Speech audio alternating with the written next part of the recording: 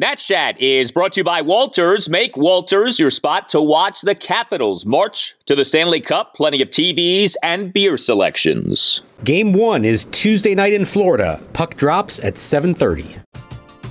We're driven by the search for better. But when it comes to hiring, the best way to search for a candidate isn't to search at all. Don't search, match with Indeed. Indeed is your matching and hiring platform with over 350 million global monthly visitors, according to Indeed data, and a matching engine that helps you find quality candidates fast. Ditch the busy work. Use Indeed for scheduling, screening, and messaging so you can connect with candidates faster. Leveraging over 140 million qualifications and preferences every day, Indeed's matching engine is constantly learning from your preferences, so the more you use Indeed, the better it gets. Join more than 3.5 million businesses worldwide that use Indeed to hire great talent fast. And listeners of this show will get a $75 sponsored job credit to get your jobs more visibility at Indeed.com/Blue Wire. Just go to Indeed.com/Blue Wire right now and support our show by saying that you heard about Indeed on this podcast. That's Indeed.com/Blue Wire. Terms and conditions apply. Need to hire? You need Indeed.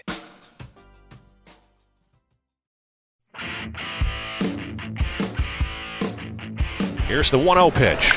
Swinging a high drive with the wind capturing this one, headed toward the cove. It's way back there, and it is gone. It is a splashdown hit into McCovey Cove for Jason Bossler. It's now San Francisco 5 and the Nationals 3. Pitch to Estrada, swinging a slow roller to short, charging in Escobar. He gloves and flips on the run low. Bell can't pick it. The ball gets by him, and Crawford will come in to score. And it's now 8-3 in favor of the Giants. And welcome to Nats Chat for Sunday, May 1st, 2022, along with MASNsports.com Nationals insider Mark Zuckerman, who is at Oracle Park. I'm Al Galdi, host of the Al Galdi podcast. Well, April has become May. It has been said many times that April showers bring May flowers. Let us hope that starting on this Sunday, May 1st, that this Nats season becomes more worthy of flowers, worthy of us throwing some bouquets. We'd love to throw some bouquets at the Nats, and we certainly threw some bouquets at the Nats while we were basically delirious very early on Saturday morning off the 14-4 win at the Giants in Game 1 of this series on Friday night. But Saturday, unfortunately, ended up not being a bouquet-worthy day. Saturday ended up being a fitting end to a bad first month of the season for the Nats. A 9-3 loss at the Giants in Game 2 of this three-game series. Nats now have lost 9 of their last 10 games. Nats this season now just 7-16. Nats offense on Saturday was good, but certainly could have been a lot better. Ultimately scored just 3 runs. The pitching was a problem. The defense was a problem. Mark, you are at Oracle Park, which is one of the most beautiful places in all of Major League Baseball. The Nats' performance on Saturday, unfortunately, did not mirror the beauty of Oracle Park. No, it resembled more, Al, the what's coming out of the seagulls that are flying overhead now after the game. Perhaps what's being dropped by them onto the stands in the field is a little more emblematic of what we saw from the Nationals' defense in this game. It was not good. It was just not good. Now, I mean, not to say that the pitching was great, not to say that the hitting didn't miss some golden opportunities there where they could have made something happen. But the thing that stood out to me most about this game was the defense, and they were charged officially with 3 errors, but there were several more plays out there that could have been made and were not made. There was one great play by Michael Franco tracking down a ball in the right field corner and throwing to the plate, although that happened to come on a Yohan Adon error on a pickoff attempt. And now Adon from the stretch for the first time, kicks and delivers, and a bunt. Off the mound comes Adon. He has a play. Low throw, a bad throw by Bell and by the third baseman Franco backing it up. Rounding third, heading for the plate. Flores throw to the plate. The tag by Adams. He is out and the side is retired. Otherwise, it was ugly out there, and I think that more than anything sticks with Davey Martinez after a game like this. He understands pitching staff's not going to be great every day, understands hitting isn't going to happen every night, but you got to make the plays in the field. You can't help the other team out, and they did that way too much in this game. Got to play good defense, and we were playing good defense, but today was not good on the field. Yeah, kind of an odd game. Nats were up 2-0 in the third, end up losing 9-3, so the Nats lost the rest of the game. 9-1. The final score ends up being lopsided. The game for 5-6 innings really wasn't lopsided. And then things really changed with the Giants putting up a 4 spot in the bottom of the 6th inning. Now, with that 4 spot in the bottom of the 6th inning, we had a crucial defensive miscue in that inning. Our friend Alcides Escobar, a run-scoring throwing error in that Giants 4-run 6. You had a runner on second, 2 outs, Kyle Finnegan on the mound. Look, Finnegan was not great. This Nats bullpen overall was not good in this game, but Finnegan does induce a grounder off the bat of Thairo Estrada to Escobar. Escobar, though, makes a weak throw that Josh Bell failed to catch on 1 hop. So, I know Escobar got charged with the error. I certainly have been hard on old Alcides, but he did have another decent offensive game on Saturday. And actually, I thought on this play, look, he wasn't good, but Bell could have made that catch. And I've now said this to you multiple times. Josh Bell, as much of a pleasant surprise as he was last year defensively, he's done this multiple times this season. He has not caught balls that could have been caught, but were not. That was a 1-hop throw. That's a catchable ball. He doesn't make the catch. That error looms large, and that was one of many miscues in this game. That's finished the game with 3 errors. You had pitchers committing errors, but that officially charged error to Escobar, probably the biggest defensive miscue of the game. Yeah, and I agree. I mean, Bell almost made a pretty great stretch on that. And I got to say, for the most part, he's done a really good job over there and has saved some other errors from happening. So while, yes, there were plays that he could have made that he didn't, in the bigger picture, I think it's pretty positive what Josh Bell has done at first base. And just the way that Escobar made that throw, it was so casual. And I don't exactly understand why. These are sloppy mistakes by him. Maybe I'm overstating it, but I feel like at this point, any ball that's hit towards him in his general vicinity, you hold your breath because you're sort of bracing for something really bad to happen. Sometimes he makes a play, sometimes he doesn't. There was a lot of action for him in this particular game for whatever reason, just a lot of balls hit towards him. But he has not looked comfortable at all there this year. And I'm not saying that Alcides Escobar should be a Gold Glove shortstop, but based on what we saw last year, he's at least serviceable over there. And this year he's been really one of the worst, statistically, one of the worst defensive shortstops in baseball. And not sure I have a really good reason for why there's been that much drop-off from last year to this year. My guess would be that he's showing his age, that this is the decline. Some guys get old at 38, some guys get old at 32. Maybe that's what's happening with Patrick Corbin, honestly. And some guys get old at 35. This is Escobar's age 35 season. As we've discussed, the Nats sort of, plucked him out of the baseball netherworld last year. He was surprisingly productive, but, that may have been just like one last blaze of glory last season, and now he has regressed to what he was prior to what he was with the Nats last year. Escobar had not played in the majors since 2018 prior to coming to the Nats last season. There was another play in this game that was another one of these past diving Escobar plays. Josh Rogers came into the game, bottom of the 5th, bases loaded, nobody out, game tied at 2. He retired Brandon Crawford on a first pitch pop out, got Thairo Estrada to ground into an RBI force out for a 3-2 Giants lead, then gave up a 2-out first pitch pinch RBI single to Mauricio Dubon, past a diving Alcides Escobar. There's that phrase again. For a 4-2 Giants lead. Swinging a ground ball through the hole, past the diving Escobar to his right and into left, a base hit. It's now the Giants 4, the Nationals 2. So it's interesting we're talking about Escobar and his defense again, because we had something rather interesting pop up on Twitter on Saturday. Now, look, Twitter is a cesspool of negativity and snark so often, but Twitter also is a means of gathering news, right? I think there is value to Twitter in that regard. And Twitter also is a place where you have teams put out highlights and put out things to keep fans engaged with those teams and with their games. And Cade Cavalli pitched for AAA Rochester on Saturday. 5 1/3 no-hit innings to earn the win in the opener of a doubleheader split for the Rochester Red Wings. But also for the Red Wings on Saturday was a diving play in the field by Luis Garcia at second base in the shift. Again, the pitch from Cavalli. Swinging a hard ground ball into the shift right side. Diving stop and shallow right from Garcia. Gets to his feet, throws the first. They got him. A great play from Garcia. Now, as we've come to know, not every diving play is some great defensive play, but, this was a nice sort of highlight-worthy thing that you put out there if you're a AAA team, try to garner some fan engagement on social media. Well, the Rochester Red Wings, in their caption above the video, did the thing on Twitter. And if you're on Twitter, you're familiar with this. If you're not on Twitter, I'll try and explain it.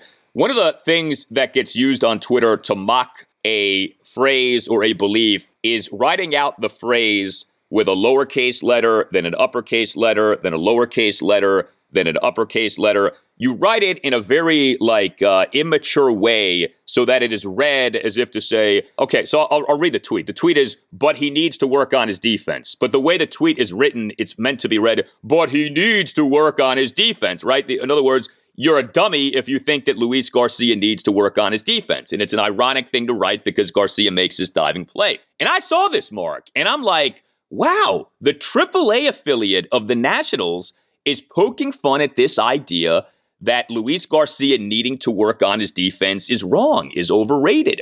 And it made me laugh because that's coming from the Nationals organization. Like, it's not really fans in the media saying that.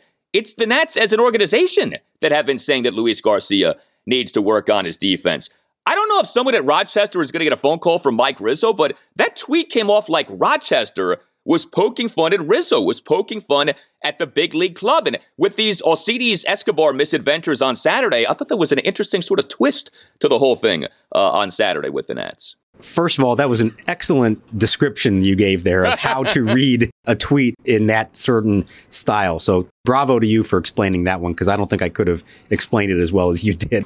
So I took note of the exact same thing and kind of rolled my eyes at it because, often that sort of style of a tweet is meant to maybe mock media members or fan speak, like you said, of giving an opinion on something that they're trying to say isn't actually true.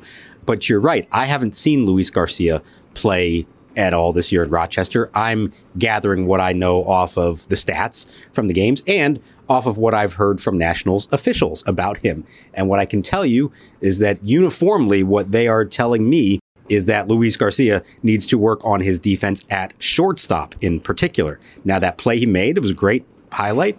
He's playing in the shift at second base, diving catch basically in shallow right field. As we saw from him the last 2 years, he's better at second base than he is at shortstop. The thing is, where this team is right now, the feeling is that Luis Garcia is at least being groomed to try to be this team's shortstop of the future. So really, it's all about how he does at that position. And the reason that he hasn't been called up at this point is because club officials do not believe that defensively he's ready to play that position at shortstop. He officially has 4 errors there. I was told that it probably should be higher than that there's been some generous officiating scoring down there. And even beyond any of that, it's just about the comfort level or lack of comfort level, the inability that he has shown at times to consistently from play to play and pitch to pitch, stay in the game and make all the routine plays. They really need him to work on that. And I think they feel like that needs to happen in the lower pressure environment of AAA. And that if you put him up here, I know we can say, hey, listen, this team isn't winning anyways. Is he really going to be any worse than Escobar is at shortstop? That may all be true. But I think the feeling among the organization, right or wrong, is that to bring him up here, you would risk it causing more damage to him in the long run and prevent him from becoming the kind of player they still think he can be. That's the message I'm getting from club officials. Yeah, I mean, you know that there's a reason the Nats aren't calling him up because it's just too obvious to call him up. And the Nats aren't dummies, right? So they obviously have their reasons for not summoning him back to the major league level. It's just frustrating for everyone because, as we have detailed, Alcides Escobar is really struggling. I mean, Alcides Escobar came into Saturday with -4 defensive runs saved over 151 innings at shortstop this season. That's a high negative defensive run saved to accumulate over just 151 innings. And, it's not like this season is an outlier. For all of the talk of his defense last year, he had -3 defensive runs saved for the Nationals last season. In his previous major league season, 2018, he had -21 defensive runs saved with the Kansas City Royals. The year before that, -11 defensive runs saved for the Royals in 2017. So, you're kind of just twiddling your thumbs here. And especially when his replacement, Lucius Fox, plays, right? And he struggles arguably even worse than Alcides Escobar struggles. That's the frustration. Now, with Alcides, we'll say this.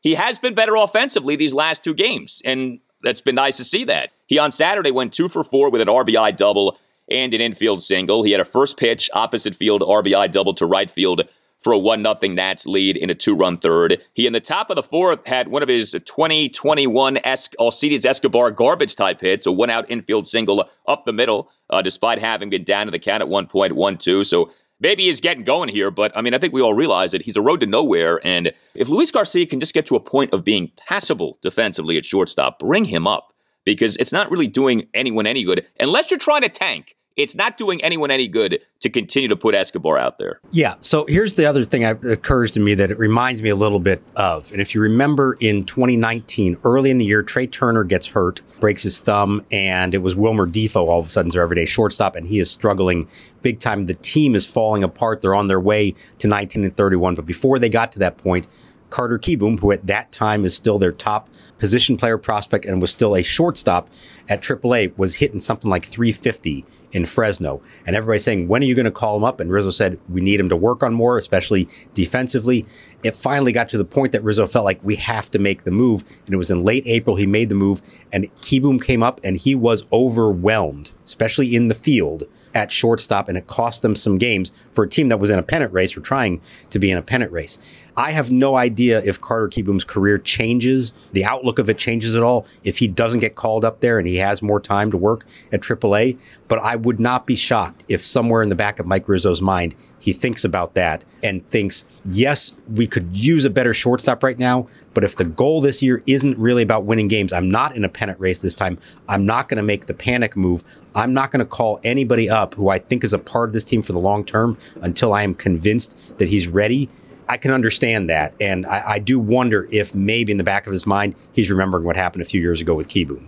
Yeah, it's possible. I mean, my take on stuff like that always is those who can do, those who cannot do not. And so if you are that sort of susceptible to a brief stint not going well, dooming you, then you probably were never going to be great to begin with. Mike Trout struggled in his initial call-up to the majors in 2011, got sent back down, comes back up in 2012, and he's become, one of the greatest players ever. So it's like, I think if you can do it, you ultimately will demonstrate an ability to do it. Look, we don't know if Luis Garcia can do it, right? But there's enough there to kind of wonder, and there are a lack of options to where you say, well, why not Luis Garcia?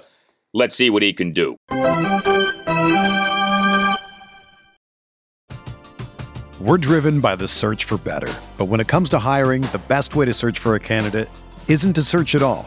Don't search, match with Indeed. Indeed is your matching and hiring platform with over 350 million global monthly visitors, according to Indeed data, and a matching engine that helps you find quality candidates fast. Ditch the busy work. Use Indeed for scheduling, screening, and messaging so you can connect with candidates faster. Leveraging over 140 million qualifications and preferences every day, Indeed's matching engine is constantly learning from your preferences, so the more you use Indeed, the better it gets. Join more than 3.5 million businesses worldwide that use Indeed to hire great talent fast. And listeners of this show will get a $75 sponsored job credit to get your jobs more visibility at Indeed.com/Blue Wire. Just go to Indeed.com/Blue Wire right now and support our show by saying that you heard about Indeed on this podcast. That's Indeed.com/Blue Wire. Terms and conditions apply. Need to hire? You need Indeed. Everyone is talking about magnesium. It's all you hear about. But why? What do we know about magnesium? Well, magnesium is the #1 mineral that 75% of Americans are deficient in. If you are a woman over 35, magnesium will help you rediscover balance, energy, and vitality. Magnesium supports more than 300 enzymatic reactions in your body, including those involved in hormonal balance. From functional medicine doctors to mental well-being and female hormone experts, we all know that magnesium is the one mineral to improve all aspects of well-being and health. But which one? Magnesium Breakthrough from Bioptimizers, the trusted choice recommended by leading experts with 7 best-absorbed forms of magnesium to ensure your body receives the support it needs for overall well-being. Go to bioptimizers.com/balance today and use code BALANCE10 for 10% off. Support your journey to wellness at bioptimizers.com/balance. Magnesium Breakthrough from Bioptimizers, your foundation to optimal health and vitality. Here it comes. Swinging a ground ball, past and under the glove of the diving Vossler. Rounding third, Hernandez, he's going to score. The pump fake from the left fielder now will throw it in towards second. holding Robles at first. And so that'll be a base hit and an RBI for Robles, seeking that one under the glove of Vossler. Another hit for Robles. It's now the Giants 4 and the Nationals 3.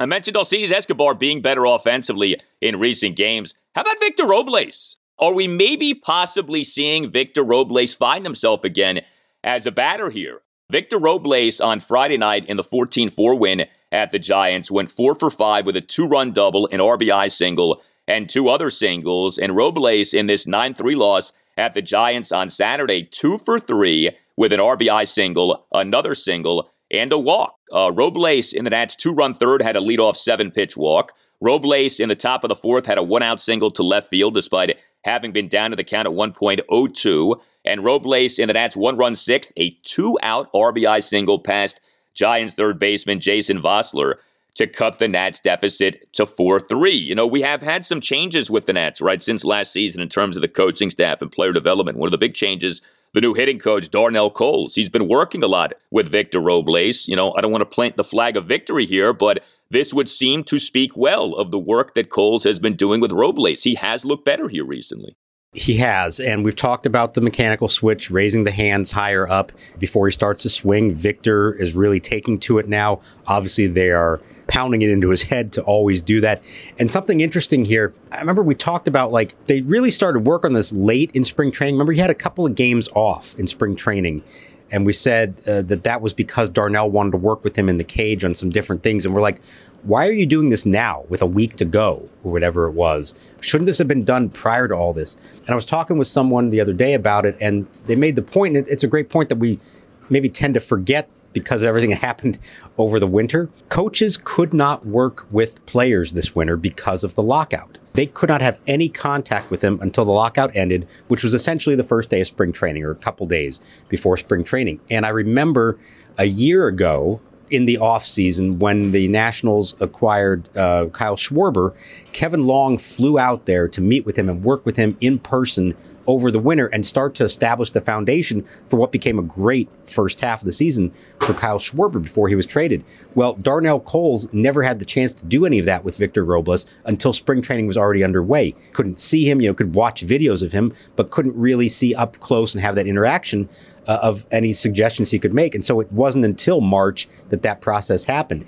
And so obviously that wasn't ideal for getting a guy going to start the season, but maybe now they've had some time together, we are seeing the payoff. Now, I have no idea. It's 2 games. I'm not going to get too excited yet. We need to see this over a much larger sample, but the results are encouraging, and you do feel like there is the potential for this to actually be a little bit of a breakthrough for a guy who has desperately needed one. Yeah, I mean, it feels different. To your point, it's a small sample size, but it feels different in that you're seeing multi-hit games. I mean, those have been so few and far between for Victor Robles the last few years, and he's, for the most part, making good contact. Like, these aren't cheapy, fluky hits. Like, he looks like he's making contact. I tell you, he looks like he's starting to play with some confidence again, too. There seems to be like that Robles swagger back when he's batting and when he's getting on the first base. So it's been good to see. I mean, he's been like a lost soul offensively these last few years. You talk about like what matters this season.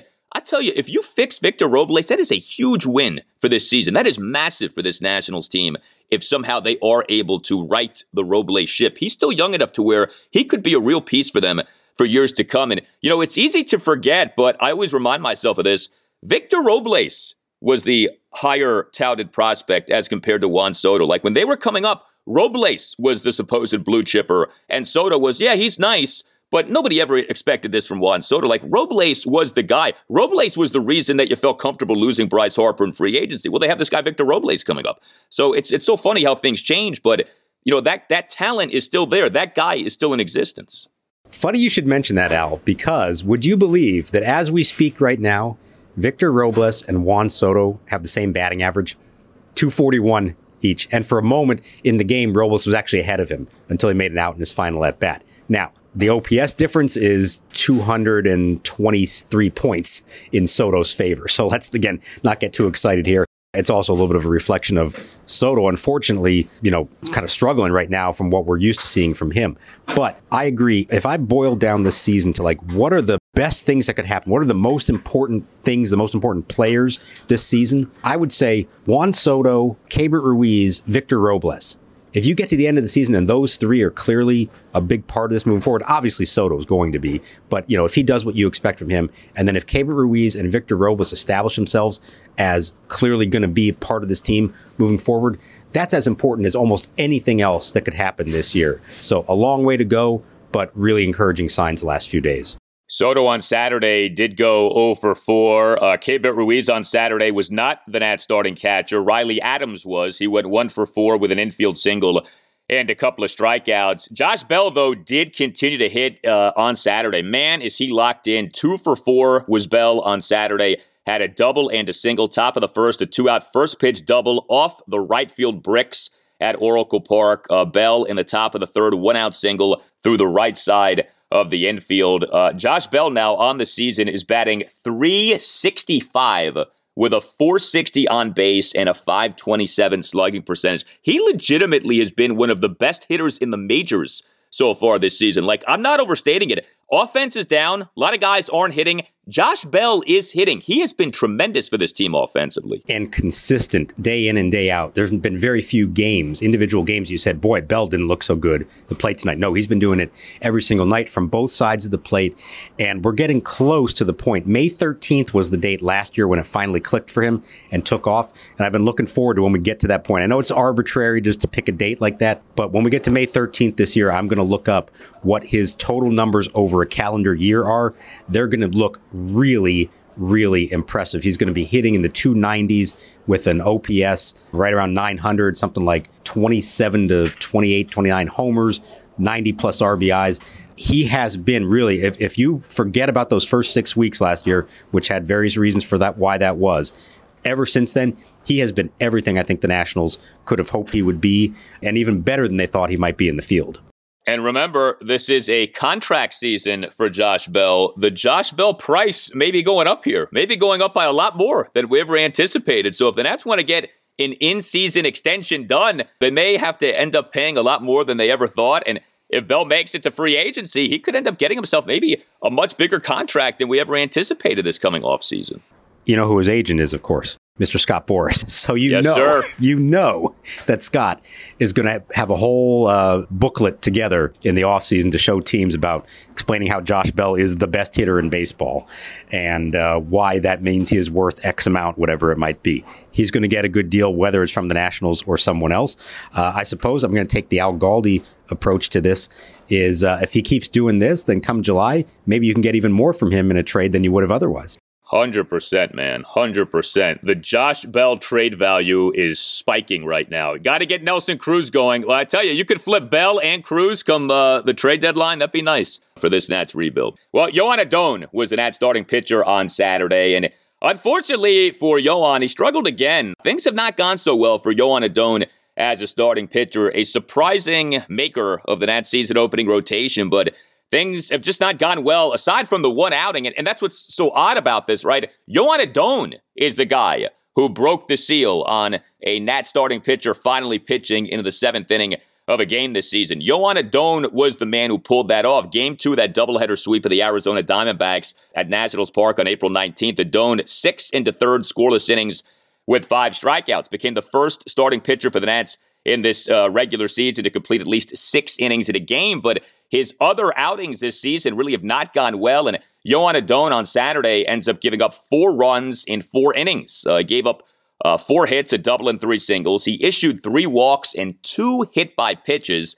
He did have 5 strikeouts. He does have strikeout stuff. That's good. That's part of what the appeal of Yohan Adon is, but he threw 86 pitches over his 4 innings. He also committed a throwing error in the game, and Yohan Adon now, over his 5 starts this season, has an ERA of 7.33. So as options hopefully do start to arise in terms of starting pitching options for the Nats, you wonder if Adon could be that next man out of the rotation here. I mean, 7.33 over ERA for a guy who, wasn't supposed to be in the rotation to begin with. I know Davey Martinez did lobby for him to be in the rotation, but aside from that one outing against the Diamondbacks, things just have not gone very well for him so far this season. No, and what we've seen, unfortunately, you see the good and the bad. There's obviously potential there. He has good stuff. He's throwing 96, 97. Like you said, the strikeout numbers are good, but he's really raw still. The command can elude him. He can have singular innings in which everything kind of falls apart on him. which unfortunately has been a problem. And in this game, you just saw, could not consistently throw enough strikes. He is all over the place. Those were long innings.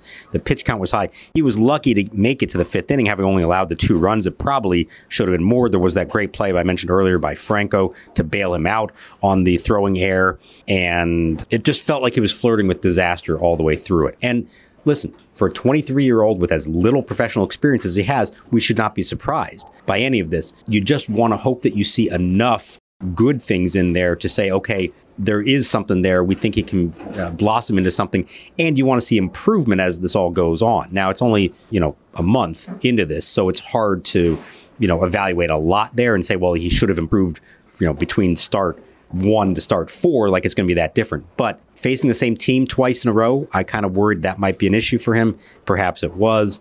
Let's see. They're not ready to make any moves yet, but you can understand why, his hold on that spot is tenuous, I would say at best. Yeah, I mean, in a season like this, you'd like to see Yohan Adon be given a chance to kind of grow, but he also does have to demonstrate improvement. Like, it can't keep being that he gets rocked like this. And, you have something like the bottom of the third on Saturday. This was tough. He gives up 2 runs despite retiring each of the first 2 batters he faces. He gets 2 outs, and then he issues a 2-out hit-by-pitch of Wilmer Flores, followed by a 2-out 7-pitch walk of Brandon Crawford, followed by a 2-out 2-run double by Thairo Estrada to the left center field gap to tie the game at 2, despite Estrada having been down to the count at 1.02. I mean, you had multiple opportunities in that inning to get out of the inning without giving up any runs. You end up giving up 2 runs, and you put on 2 guys hit by pitch, then a 7-pitch walk. It's like that's the kind of thing that you clearly want to avoid. He gets charged also with 2 runs in the bottom of the 5th. He in that inning walked Wilmer Flores on 7 pitches, despite Flores having been down in the count at 1.12. Well, speaking of putting base runners on base, the Nats bullpen on Saturday was not good. It feels like this season the Nats bullpen is either great or is really bad. And Saturday, unfortunately, was an example of the latter. 5 Nats relievers. Yes, Davey hit for 5 once again on Saturday, having to use 5 relievers. 5 Nats relievers combined to give up 5 runs, 3 earned in 4 innings. We saw Josh Rogers, although not for very long. We saw Erasmo Ramirez. We saw Kyle Finnegan. We saw Andres Machado. We saw Francisco Perez. You've talked about this. You have Nats relievers auditioning right now. I don't think anyone looked great on Saturday. I don't think the auditions went all so well. So this is going to be interesting to me. And look, honestly, I think we're going to see all these guys at various points throughout the year. But in terms of cutting down, I don't think there's an obvious person to cut down on here because just about everyone, it feels like, is flawed to some degree. Sure. And that's the problem. You were hoping that it would be a tough decision in the opposite direction. Like, man, how are we going to find 2 guys to cut? No, I think they have more than 2 that they could make a move with here. We'll see. They've got to make that move after the weekend and remove 2 pitchers from the staff. The thing that bugged me about this one is, and this is so annoying to me, they needed 3 different pitchers to get through the 5th inning when you start with Adon beginning the inning. Then you go to Josh Rogers, who gets 2 outs. Then you go to Ramirez, who gets the final out. Now you go to the 6th, and you go Ramirez and Finnegan, and then I think they needed Machado to finish that inning. And so it's just like, you can't get through the 5th and the 6th innings without going through 5 total relievers, making 2 pitching changes in each inning. That's frustrating. Now, maybe Davey could have just left Josh Rogers in and said, hey, you're my long man today. I'm going to let you keep going. I think once the bullpen is pared down, we might start seeing more of that with him, with Paolo Espino. I think Davey has hinted at that possibility. But for right now, he's playing matchups in those middle innings in what was still a very competitive game at that point. And those guys just could not get the couple of outs they needed. The defense didn't help as well. But that to me was so frustrating. It's like all of a sudden a game that it was there for the taking, and you say, okay, well, the starter got knocked out in the 5th, but let's see if we can get through this and maybe make it to the 7th inning before we start going to our back-end bullpen guys. And instead, he's using all these guys just to get 6 outs in the 5th and the 6th innings. That's frustrating. It's painful. It's rough. And, if you're a Nats fan and you've watched a lot of their games, you kind of develop a sense for these things. This is going to be one of those days with the bullpen. And Saturday, as the game went on, very much reeked of, being one of those days for the bullpen. We saw Erasmo Ramirez give up a leadoff homer to Jason Vossler to right field into McCovey Cove in what ended up being that Giants 4-run 6th inning. Had you ever seen a home run into McCovey Cove live at Oracle Park? Yes, I have. I want to say I saw Barry Bonds at least do it a few times back in the day, and a few others as well.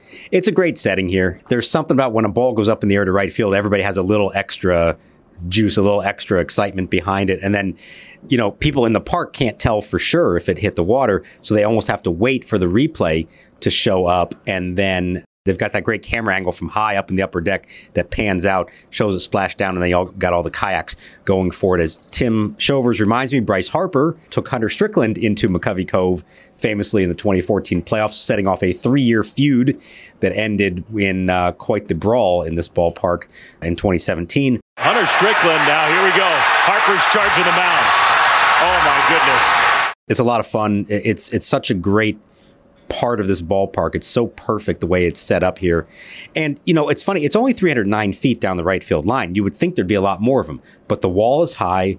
The wind can be pretty fierce here. The weather is not, hardly ever warm during the course of a season. So it takes some muscle to pull that off and hit one out there. And so it's 92 of them now in the 20 plus years of the stadium. And yeah, I've definitely seen a handful of them, and it's each time it's pretty cool to see it. I think you really could make the case that Oracle Park is the number one ballpark in the majors. I mean, this is all subjective, of course, but I think it's gorgeous. And the background setting is tremendous. It's a park with a lot of character. You have that Levi's Landing in right field. You have the brick wall there in right field, the home of Covey's Cove thing, hitting balls into the water. The city of San Francisco in and of itself is a very attractive city. I don't know. There are a lot of great ballparks. I think Oracle might be number one. For me, it's San Francisco and Pittsburgh. You can put them side by side, make the case. And what I love about them both, and I'll even put Camden Yards and Baltimore in this category, they're all perfect for their own city. They immediately give you that feeling of what being in that city is like. This ballpark doesn't look like any other one, and it wouldn't work anywhere else, because it has to be in San Francisco with the water and everything else. Pittsburgh works because of the bridges, the river, the downtown view. Baltimore works because, of course, of the warehouse. So many other ballparks have tried to mimic that style since Camden Yards first opened. Nobody can do it exactly because that was naturally there. They built it into the natural surroundings. So that's what I love in ballparks, the ones that just feel like they are right for that city, and they immediately evoke feelings of that particular city. And this one is, if not number one, it's very close, high at the top of the list. One more item. Congratulations to Ryan Zimmerman. We knew that he was being honored by his alma mater, the University of Virginia, on Saturday. His number 11 being retired for the Virginia baseball program. But the day, April 30th, is now Ryan Zimmerman Day in Virginia. The governor of Virginia, Glenn Youngkin, got involved and officially recognized the contributions of Ryan Zimmerman to the Commonwealth with a proclamation. This is a really cool thing that Virginia did for Ryan Zimmerman. It's obviously well-deserved, but that's a pretty cool deal. I mean, college baseball at some schools is a huge deal, and Virginia is one of those schools. Virginia's had a very good baseball program over the years, and so for Ryan Zimmerman to have his number retired by Virginia, this isn't some podunk baseball program and Zimmerman's the only guy to ever be good from Virginia. No, a lot of good players have come from Virginia. Sean Doolittle came from Virginia, and that's awesome. I mean, Zim's going to be honored multiple times, but this is pretty cool for him to have this day as he did on Saturday. Yeah, Mark Reynolds as well was there back in the day. And here's the thing. Virginia is an elite program now. They've won a national championship not that long ago, kind of consistently top programs. Back when Zim was there, they were still growing into that. And so he helped lay that foundation to turn the program into what it is now. He never got to have that kind of postseason success that those who followed have. So he really is, kind of like with the Nationals, helped lay the foundation for what the organization or the program there would become someday. And it's fitting that he gets that honor there. Ryan Zimmerman is D.C., but he's also more specifically Virginia. Grew up in Tidewater area, goes to UVA, signs and plays for the Nationals, lived in Northern Virginia his whole career. It's a special player who's really associated with this region. And that's a nice little precursor to what we're going to have on June 18th, I believe it is, for Ryan Zimmerman Day at Nationals Park, when they will retire his number before the Phillies game. You tell us what you think. You can hit us up on Twitter at Nats_chat. You can email the podcast, natschatpodcast@gmail.com. That's natschatpodcast nats@gmail.com, including if you would like to sponsor the Nats Chat podcast, just hit up Tim Shovers. Again, the email address is natschatpodcast@gmail.com. Nats Chat is on the radio on Sunday mornings at 9 on 106.1 ESPN in Richmond. You can listen online at espnrichmond.com, and Sunday mornings at 9 on Sports Radio 96.5 FM at 8:50 a.m. in the Hampton Roads area. You can listen online at sportsradio965fm.com. All Nationals radio highlights on Nats Chat are courtesy of 106.7 The Fan. Josiah Gray is set to be the Nats starting pitcher for the Sunday series finale at the Giants. So that'll be exciting, and that'll give us some good stuff to talk about. Hopefully a Nats win come the Monday installment of the pod for Sunday's game. But until then, for Mark Zuckerman, I'm Al Galdi, and we'll talk to you next time on the Nats Chat podcast. Ladies and gentlemen, please welcome back to Listening Park.